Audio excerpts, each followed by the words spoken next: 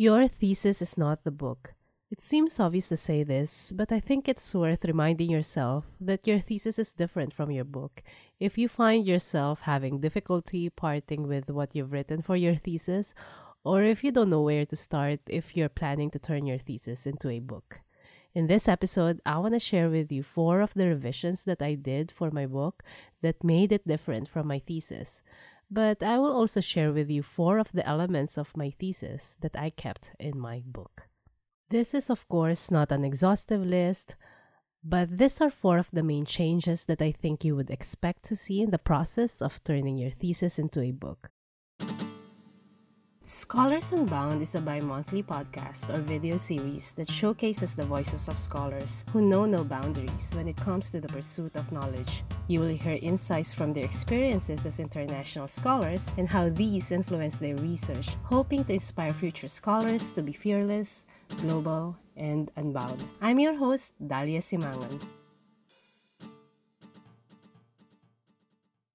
The first one, say goodbye to your methodology chapter. That whole chapter where you explain your methodology, the methods you use to collect your data, the research ethics involved in your data collection, if there's any, and all the steps you did to analyze your data had to be drastically shortened to either few sentences or a paragraph. Instead of having its dedicated chapter, it will likely be included in the introduction part of your book. And that's what I did for mine. In your thesis, you are demonstrating to your supervisors and examiners that you know how to do research, but in a book, with your degree on hand, what's more important is communicating your ideas to a broader audience, which brings us to the second revision.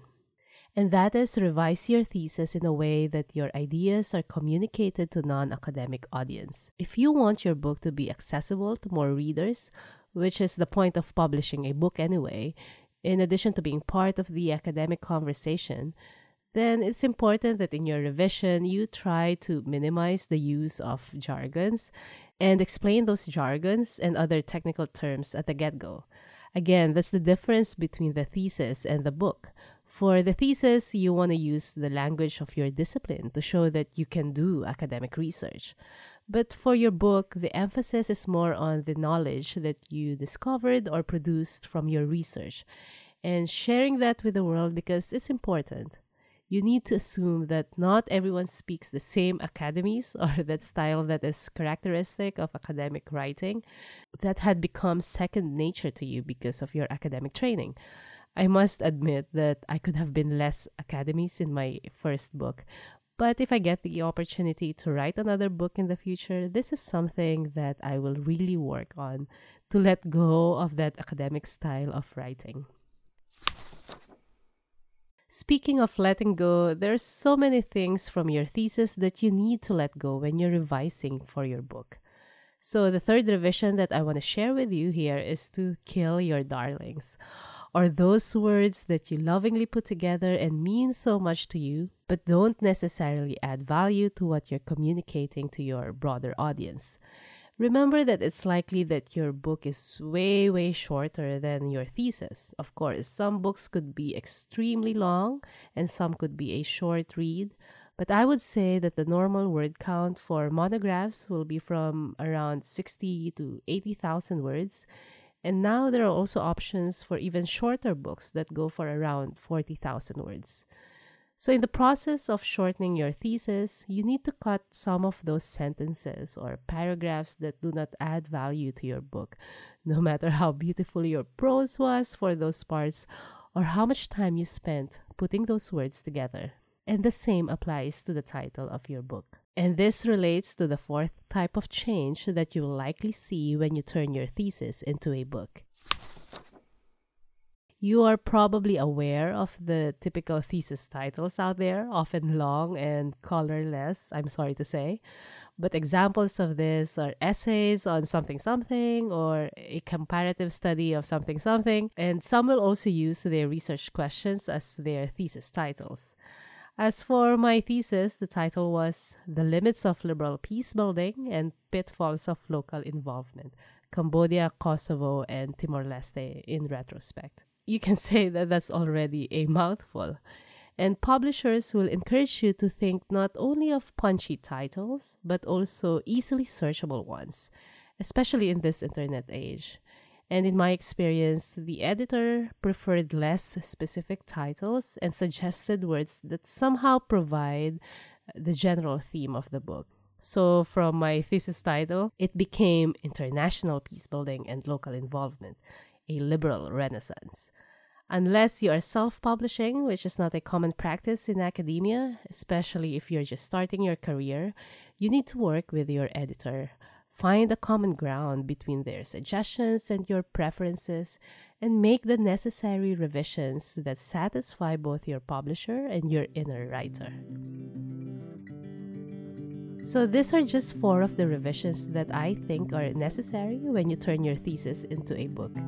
If you have anything to add to this list and you would like to share with our community of students and scholars who are planning to take on this important project, send me a voicemail at scholarsunbound@gmail.com or through the Spotify app so I can feature you in our future episodes. I'd love to hear from you.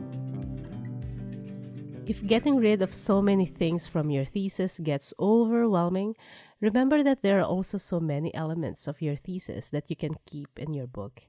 And here I want to share just 4 of them. The first one is the signposting that you carefully put in between your sections and chapters.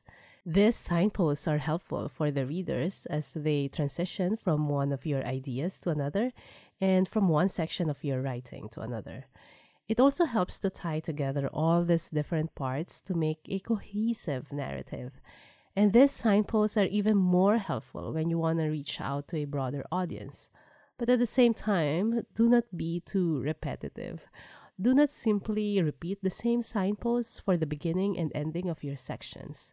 This is where you can be actually creative and channel the loss from the darlings that you have killed to weaving your ideas in a way that is both engaging and helpful to the readers as they navigate your writing. Now, this brings us to the second element of your thesis that you can keep in your book: the creative writing hooks at the beginning of your chapters and even sometimes as your chapter titles or section titles.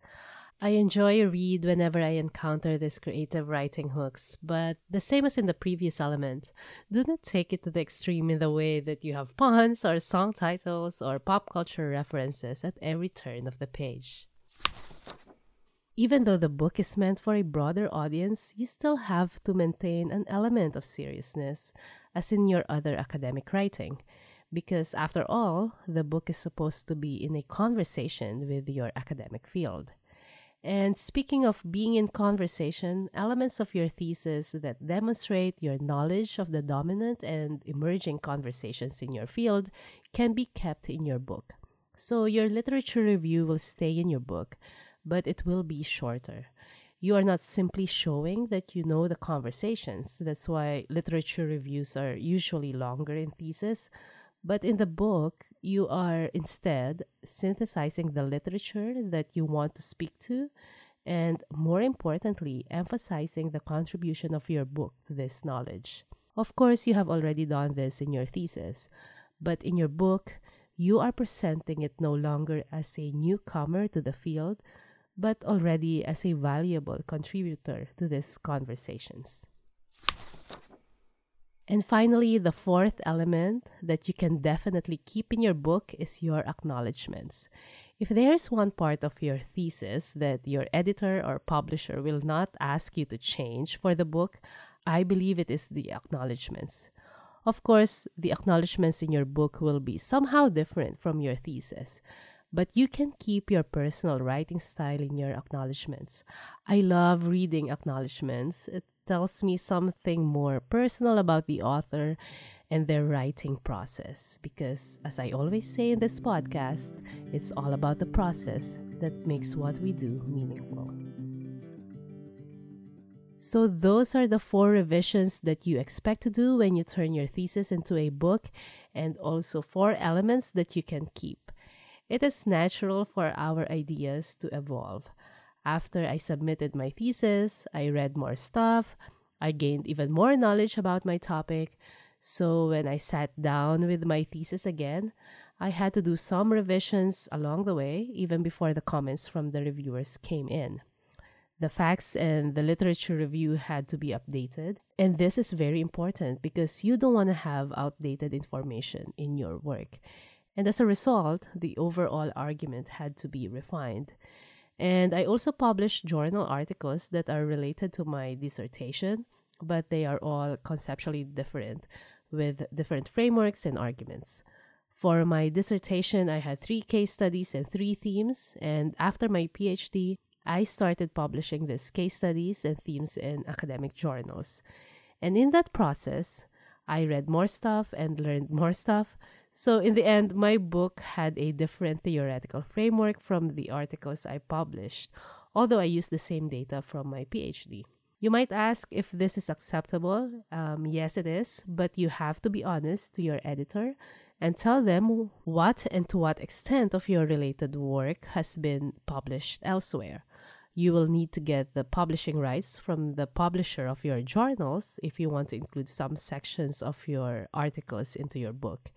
And most, if not all the time, the publisher of the journal will approve this as long as you are the author of the book. That means book chapters work quite differently, but that's for the next episode when I will be joined by the very first guest of the podcast this year. He will talk to us about his experience of both writing his sole-authored book and editing a volume with different authors for each chapter. Don't forget to join us next time.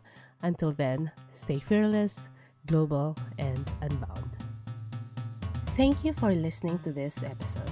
Please consider leaving a comment or rating at iTunes or any of your preferred podcast hosting platforms. For details about upcoming episodes and how to support the Scholars Unbound project, visit daliasimangan.com/scholars unbound with the link in our show notes.